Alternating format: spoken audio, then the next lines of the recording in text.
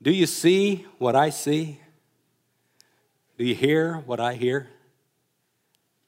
Do you know what I know?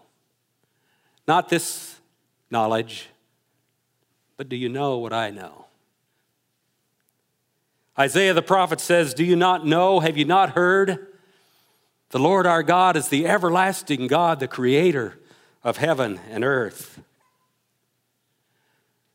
Lord, I ask that you will open our eyes, open our ears, open our hearts to the glory of God. Help us to wake up to the glory of God around us in your kingdom here, in your kingdom to come. We pray in Jesus' name, amen. One of the most astounding and intriguing aspects of the incarnation to me is the intimacy that is all around the Christmas story. If we can quiet ourselves from the hustle and the bustle and the busyness of Christmas and can sit down beside the tree or maybe just by a flickering candlelight in the evening, if you listen really closely, you can almost hear the angels singing. You see, at Christmas time, God invites all 5 of our senses into this sacred moment in history. You can almost hear the angel's song. You can almost see the star over the place where the child lay. You can almost smell the oxen and the donkeys and the sheep. You can almost smell the hay in the manger and the maybe even a little bit of musty straw that's been used for bedding for the animals and even for the baby Jesus. You can almost feel the touch of the newborn baby's soft skin. In fact, if I could go so far as to say, you can almost taste the milk as the creator of heaven and earth lay in his mother's arms, suckling at Mary's breast. You see, there is no more intimate story than the story of God becoming one of us. It's as if God is saying to us, I want the great God of heaven, the creator of heaven and earth, saying to us from the cry of a whimpering baby, I want you to experience me. You see, in the Garden of Eden, we lost that desire to walk with God and we traded it in for a knowledge about God. When Adam and Eve partook of the tree of the knowledge of good and evil, all of a sudden it became an academic thing instead of a relationship thing. And in the simplicity and the intimacy of that Christmas morning, God was inviting all of our senses back into experiencing him. In fact, if you read through the epistles, you'll find in the book of 1 John a beautiful scripture that talks about all of the senses, or most of them, in 1 John 1:1, that which was from the beginning, which we have heard, which we have seen with our eyes, which we have heard with our ears, which we have looked at, and our hands have touched and handled this word of life. This we proclaim concerning Jesus, the word of life. The psalmist in chapter 34 says, taste and see that the Lord is good. And in 2 Peter, he follows that same theme. He says, you have tasted of the great and glorious gift of Jesus Christ. God is inviting us at this Christmas time to experience him with all of our senses, not just reading about it and learning about it, but with our heart experiencing the great I am. Now, if I could contrast the intimacy of the sacred moment of a manger and of Jesus' first coming, I would like to contrast that to the omnipotency of his second coming today. I want us not only to think about that intimate moment in history when God became man, but I also want us to recognize that one day his glory will appear, and it will not be in a whimpering cry in a manger. It will be with a shout from heaven, with the voice of the archangel and the trumpet call of God, and the dead in Christ will rise first. Then we who are alive and remain will be caught up together with them in the clouds to meet the Lord in the air, and so shall we ever be with the Lord. You see, in that day, only a handful got to see, got to touch, got to smell. But on that day, it says every eye will see and every tongue will confess, and every knee will bow that Jesus Christ is Lord. I want you to know today that we need to be waken up. Our eyes need to be open just as the wise men to the glory of God around us, before us, in us, through us, and the kingdom of God to come. And so today that is our intent, is to have our eyes opened to his glory, to be wakened to his glory. The theme in the church calendar year of this week to come is called Epiphany. And that means a sudden outburst of revelation when the light bulb comes on. And that's exactly what happened to the wise men in our text from Matthew chapter 12, or Matthew chapter 2, but it's also what I desire to happen to us, that we will wake up to the glory of God in his kingdom here among us and his kingdom to come. In Isaiah chapter 60, we read these words, "Arise, shine, for your light has come, and the glory of the Lord rises upon you. See, darkness covers the earth." We've been talking for weeks about the exile that we live in. Darkness covers the earth, and thick darkness is over all the peoples. But the Lord rises upon you. Folks, while we're talking about exile, let's not forget that the sun has risen upon us, that the glory of the Lord is among us. Nations will come to your light, and kings to the brightness of your dawn. Lift up your eyes and look about you. All assemble and come to you. Your sons come from afar, and your daughters are carried on the arm. Then you will look and be radiant. I love that word. Radiant means that we are reflecting the glory of God on our faces. Just as Moses, when he went up to the mountain of Sinai and to receive the law, he came down and they said they had to put a veil over his face because of the radiance of God's glory. So I have a question for you today. In the midst of exile, is your face radiant with the glory of God? Or are you walking around like everybody else? Man, life's rough. I don't know if I'm going to be able to make it. Our faces can shine with the radiance of God's glory. And so it's my desire today that we have that epiphany, that sudden outburst of revelation where our eyes are open, our ears are open, we hear and we see, and we wake up to the glory of God. And with the theme of waking up, I have here today 3 different styles of alarm clocks. I don't know if you've noticed that. One of these is courtesy of the new little antique shop on Franklin Street. I can't remember the name right now, but Donna Rhoda was gracious to let us use this today. You remember these obnoxious alarm clocks? I'm going to see if I can make this work this morning. I don't even know how to work these things. Isn't that a lovely sound?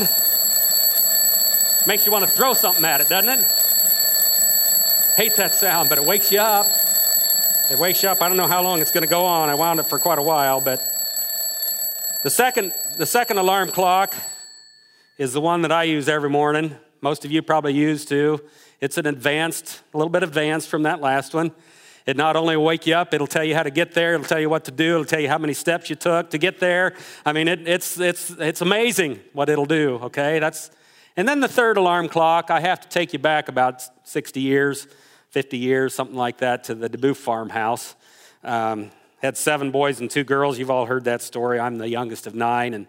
And there were 2 sounds that I remember growing up that are forever etched in my memory. One of them I heard every morning from the kitchen of the old farmhouse. And the second sound I truly listened for, okay? You see, every morning at about 5:30, there'd be this booming voice that came up through the floor register. "Breakfast!" That's just the way it sounded. "Breakfast!" All 7 of us boys would roll over and mumble something about those lousy milk cows and pull the wool covers over our ears and roll over and get on with our dreams. And then about 15 minutes later was the second sound, and that was our alarm clock, and boy, was it effective. You see, we had an old wooden staircase. Step 1, step 2 were good and solid. Step 3 had a really wicked creak to it. And I don't care how stealthy Dad was with his glass of ice-cold water, our ears were tuned in to step number 3. And one creak, and all 7 of us boys were out of bed like 7 jackrabbits on steroids, let me tell you. You only had to have that happen once, and you learned your lesson. All I'm saying is that there's a big difference between hearing and listening. And nowhere is this example better given to us than in the mystery of the incarnation. For hundreds of years, God's booming voice had spoken through the prophets of the coming Messiah with details of pinpoint accuracy. The virgin birth, the tribe of descent, even the town of record were all described by the prophets. And then heaven went silent for 15 minutes, or for 400 years. There was not a sound, no prophets, no angels, no dreams, no visions. Finally, when the time had fully come, the booming voice gave way to the whimpering cry of a baby, and the secret mystery of Emmanuel was heard by only a few. A mom, a stepdad, a few poor shepherds, some mystic stargazers from way out in the east, a handful of animals, a widow named Anna, and an old man named Simeon. These all were close enough to touch, to feel, to experience the incarnation. You see, while the religious scholars of the day, like we'll read in our story, were stroking their beards in bewilderment, Simeon was tuned in to the frequency of the Holy Spirit, and he held the Christ child in his arms.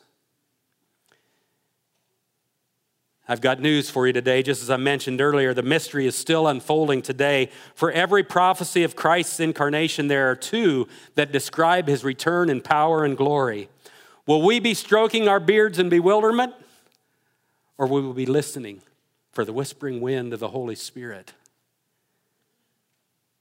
The Bible says, he who has ears to hear, let him hear what the Spirit says to the church. And so today, the title of the message from Matthew chapter 12 is His Glory Will Appear, but I would like to add 2 verbs to that, or a verb to that. Wake up to the glory of God. Wake up to the glory of God. I'd like you to read with me in Matthew chapter 2 for our text today. And I hope that in this scripture we will find 3 lenses of discovery that were employed by the wise men as they sought to worship the Christ child. 3 lenses of discovery in the wise men's search. Matthew chapter 2, we read these words. After Jesus was born in Bethlehem in Judea, during the time of King Herod, Magi from the east came to Jerusalem and asked, "Where is the one who has been born King of the Jews? We have seen his star in the east and have come to worship him." When King Herod heard this, he was disturbed, and all Jerusalem with him. And let me stop here for just a minute. As I've been studying about the wise men, we always think that there are 3 of them because there were 3 gifts.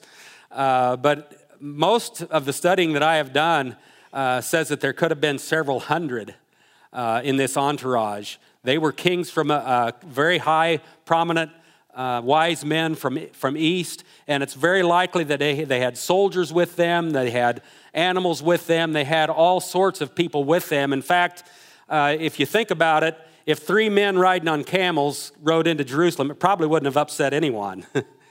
But there must have been an entourage because it said Herod was disturbed and all of Jerusalem with them. So this was a pretty big deal as these men came in search of the Messiah. When King Herod heard this, he was disturbed and all Jerusalem with him. And when he had called together all the people's chief priests and teachers of the law, he asked them where the Christ was to be born. "In Bethlehem in Judea," they replied, "for this is what the prophet has written. But you, Bethlehem, in the land of Judah, are by no means least among the rulers of Judah. For out of you will come a ruler who will be the shepherd of my people Israel." Then Herod called the Magi secretly and found out from them the exact time the star had appeared. He sent them to Bethlehem and said, "Go and make a careful search for the child. As soon as you find him, report to me so that I too may go and worship him." After they had heard the king, they went on their way, and the star they had seen in the east went ahead of them until it stopped over the place where the child was. When they saw the star, they were overjoyed. On coming to the house, they saw the child with his mother Mary, and they bowed down and worshiped him. Then they opened their treasures and presented him with gifts of gold and incense and myrrh. And having been warned in a dream not to go back to Herod, they returned to their country by another route. May God add his blessing to the reading of his words today. What can we learn from the search of these wise men that will help us discover God's glory and also to prepare us for the glorious return of Jesus Christ? Like I said, I think there's three lenses of discovery that were used, and the picture that I'd like to have you think of is dirty glasses. You know what it's like when you have dirty glasses or a dirty windshield in your vehicle and the sun is glaring in on you? What do you see? Nothing. And as we've talked about several weeks now, that we are living in a land of exile, and sometimes the crud of this world kind of clouds, it kind of sticks on these things, and we don't have good eyes, good vision to see what God is up to in our day and age. And so I thought maybe this morning would be a good day for us just to get the old handkerchief out and clean those lenses a little bit and see what God, he who has ears to hear, he who has eyes to see, let him hear what God would say and what he's doing in our day. The three lenses that I see in this text are, first of all, there's general revelation that is utilized by these wise men. These men were looking to the heavens to see a sign. Now, if you study the history of these, there's a great deal of mystery about the wise men. We don't know a whole lot, but they're very likely from the area of Babylon or the area of Mesopotamia somewhere, and it's very possible that they were descendants of the wise men that were in Babylon during the time of Daniel. And so some of the scriptures that Daniel had brought into exile in Babylon had been trickled down into this culture of Persia, and they remembered the scriptures from Numbers that said there would be a star that arose and a scepter would rise out of Jesse, and that there would be a king born to the Jews. And so they were looking to the heavens for this star that had been prophesied way back in the book of Numbers. And they were just guys that studied the heavens. That's what they did for a living. There was a general revelation about what they were doing. They were looking to the heavens to see a sign. And might I suggest to you today that in this day and age that we should maybe clean off our lenses a little bit and look to creation that is shouting the glory of God? You know, every morning we are awakened to a glorious sunrise.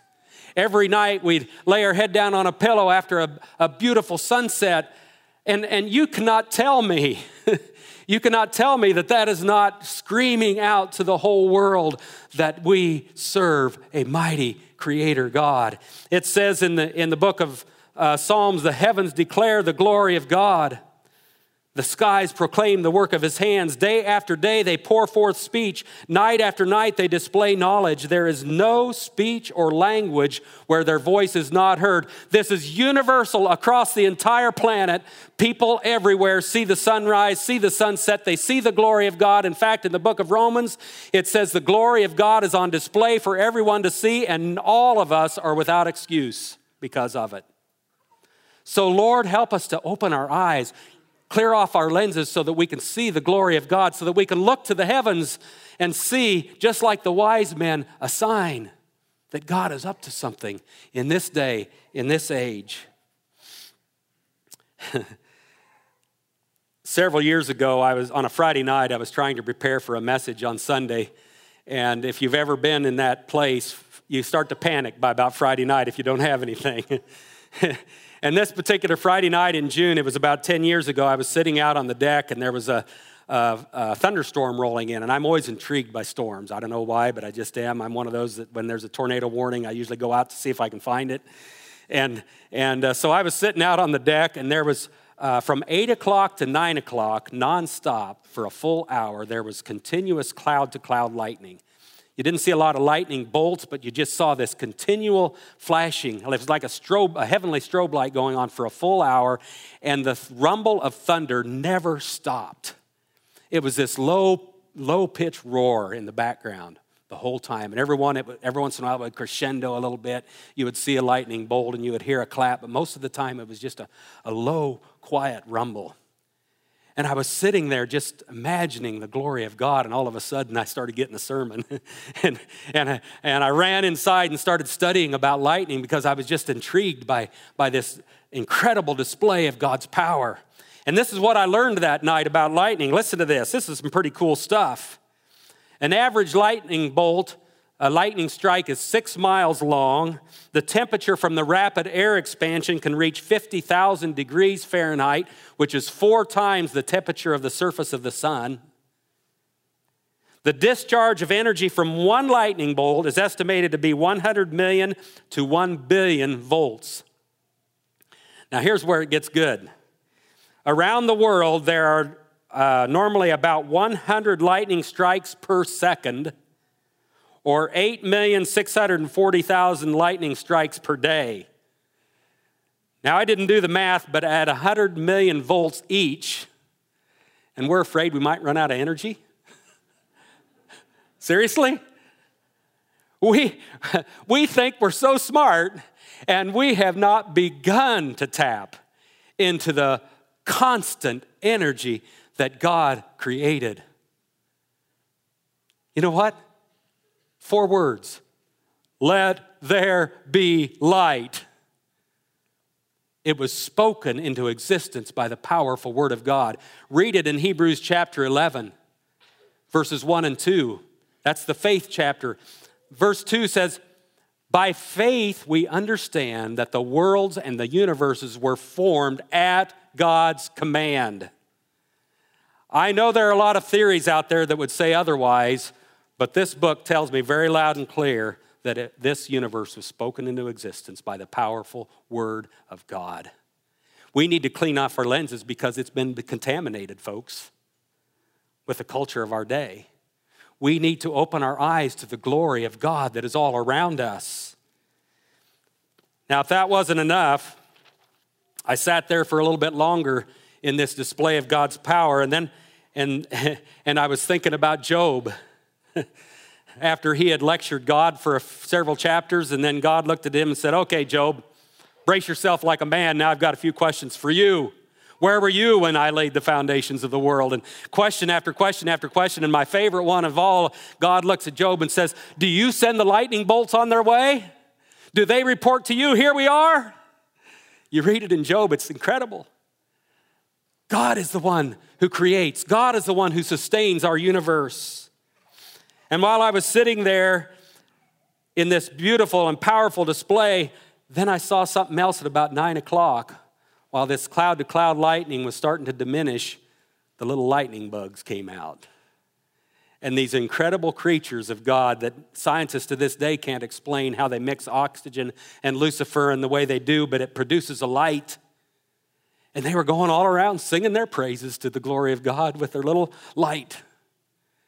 And I thought, wow, God's creation is awesome. And because of it, as we said in Romans, man is without excuse. Let's clean off our lenses from the contamination and see the glory of God daily. Wake up to the glory of God every morning. The second thing that we find in our text, they not only employed general revelation, they employed inquisitive learning. They saw the star, and they had heard the stories, so they went to Jerusalem. They said, okay, we've got to find out where this Christ child is. We really don't know. This star, even though there was a sign in the heavens, it wasn't taking them anywhere.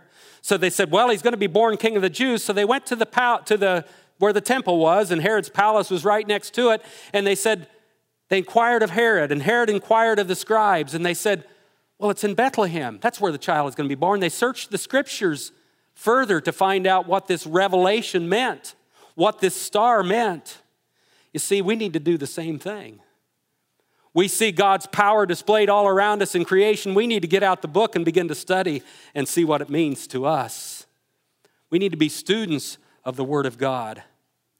Don't you find it incredible that these people who had just traveled perhaps 1,000 miles to see this king, and here were the scribes in Jerusalem who made a living out of studying God's word, and they wouldn't even go 5 miles to where Bethlehem was? You see, we've got to be students of the Scripture. We've got to be students of the Word of God with a heart ready and open to hear it. 2 Timothy 2 verse 15 says, study to show yourselves approved unto God, a workman who needs not be ashamed, rightly dividing the word of truth. I'm not going to speak specifically to our church today, but would it be safe to say that as a nation and as a culture, we've become illiterate scripturally? I had a kind of a funny thing happen this week that made me think about this. You know, back in the 50s and 60s, you watch almost any television show, and there was reference everywhere to things in Scripture that a lot of kids don't even know today in the church. Andy Griffith show, I mean, anywhere there was worship on Sunday, the Word of God was spoken of frequently. And now as exile has kind of filled the land around us, we don't see near as much of it. And I was made aware of that this week. I got a confession to make. Christmas Day was the first day that I had ever watched Charlie Brown Christmas, ever. Can you believe that? Now, my wife couldn't believe it either, and that's why we watched it. She said, you got to watch Charlie Brown Christmas. She said, didn't you watch Charlie Brown Christmas growing up? I said, well, we never had a TV. And she said, but didn't you watch it with your kids? And I said, I don't think so. So I watched Charlie Brown Christmas for the first time this week, and there was a lot of awesome stuff with it. I loved it. And of course, the biggest part is when Linus drops his blanket when he's talking about the fear not. The angel said, fear not. That's wonderful theological stuff. But you know what the line that I loved this week? When he was talking about the dust of the ancient civilization of Babylon and of King Solomon and even Nebuchadnezzar. And I was sitting there watching that and think, wow, Charlie Brown is smarter than a lot of our Sunday school kids. Not a third. But seriously, we have become illiterate, and we need to get back to the book. Just as the wise men continued to learn. My mom's always told me, if you quit learning, you die. And if we quit studying the book, we will die. This word is a lamp to our feet and a guide to our path. So open it up, study it. Every day, wake up to the glory of God that's revealed in here, okay? And the third thing that we see from the wise men, the third lens of discovery, after they received general revelation, after they did inquisitive learning, we find divine direction in verse 9. After they had heard the king, they went on their way, and the star that they had seen in the east went ahead of them until it stopped over the place where the child was. I get all excited about this because the star that had just been a sign up in the heaven all of a sudden became a Holy Ghost GPS for the wise men. It says that the star started to move, and it came, and it stopped right over the place where Jesus was. You see, that's the thing that the scribes didn't have. They had studied the word. They knew it was going to be in Bethlehem. But the wise men were open to the leadership of the Holy Spirit as that day star shone in their heart and their lives and led them right to the spot where they could worship the Messiah. And might I suggest to you today that we as a church need to have our hearts open again to the guidance and the leading of the Holy Spirit in our lives so that this word isn't just an academic book, but so that our eyes are opened to the Holy Spirit in our lives. So here's what my challenge for you is today. Every morning when you wake up, can we open our eyes to the general revelation around us? Can we dig into the Word of God and do some inquisitive learning? And third, can we pray and open our hearts for the guidance and the overwhelming infilling of the Holy Spirit in our lives that leads us? Listen to what John says, some of Jesus' last words to his disciples before he went to the cross. He said, I have much more to say to you, more than you can now bear. But when he, the Spirit of truth, comes, he will guide you into all truth. He will not speak on his own. He will speak only what he hears, and he will tell you what is yet to come. We as the people of God can be on the cutting edge of exile when we realize that the Holy Spirit still speaks, that we would be filled to overflowing with his Holy Spirit every morning. I'm going to wrap things up here today by going back to our little alarm clocks.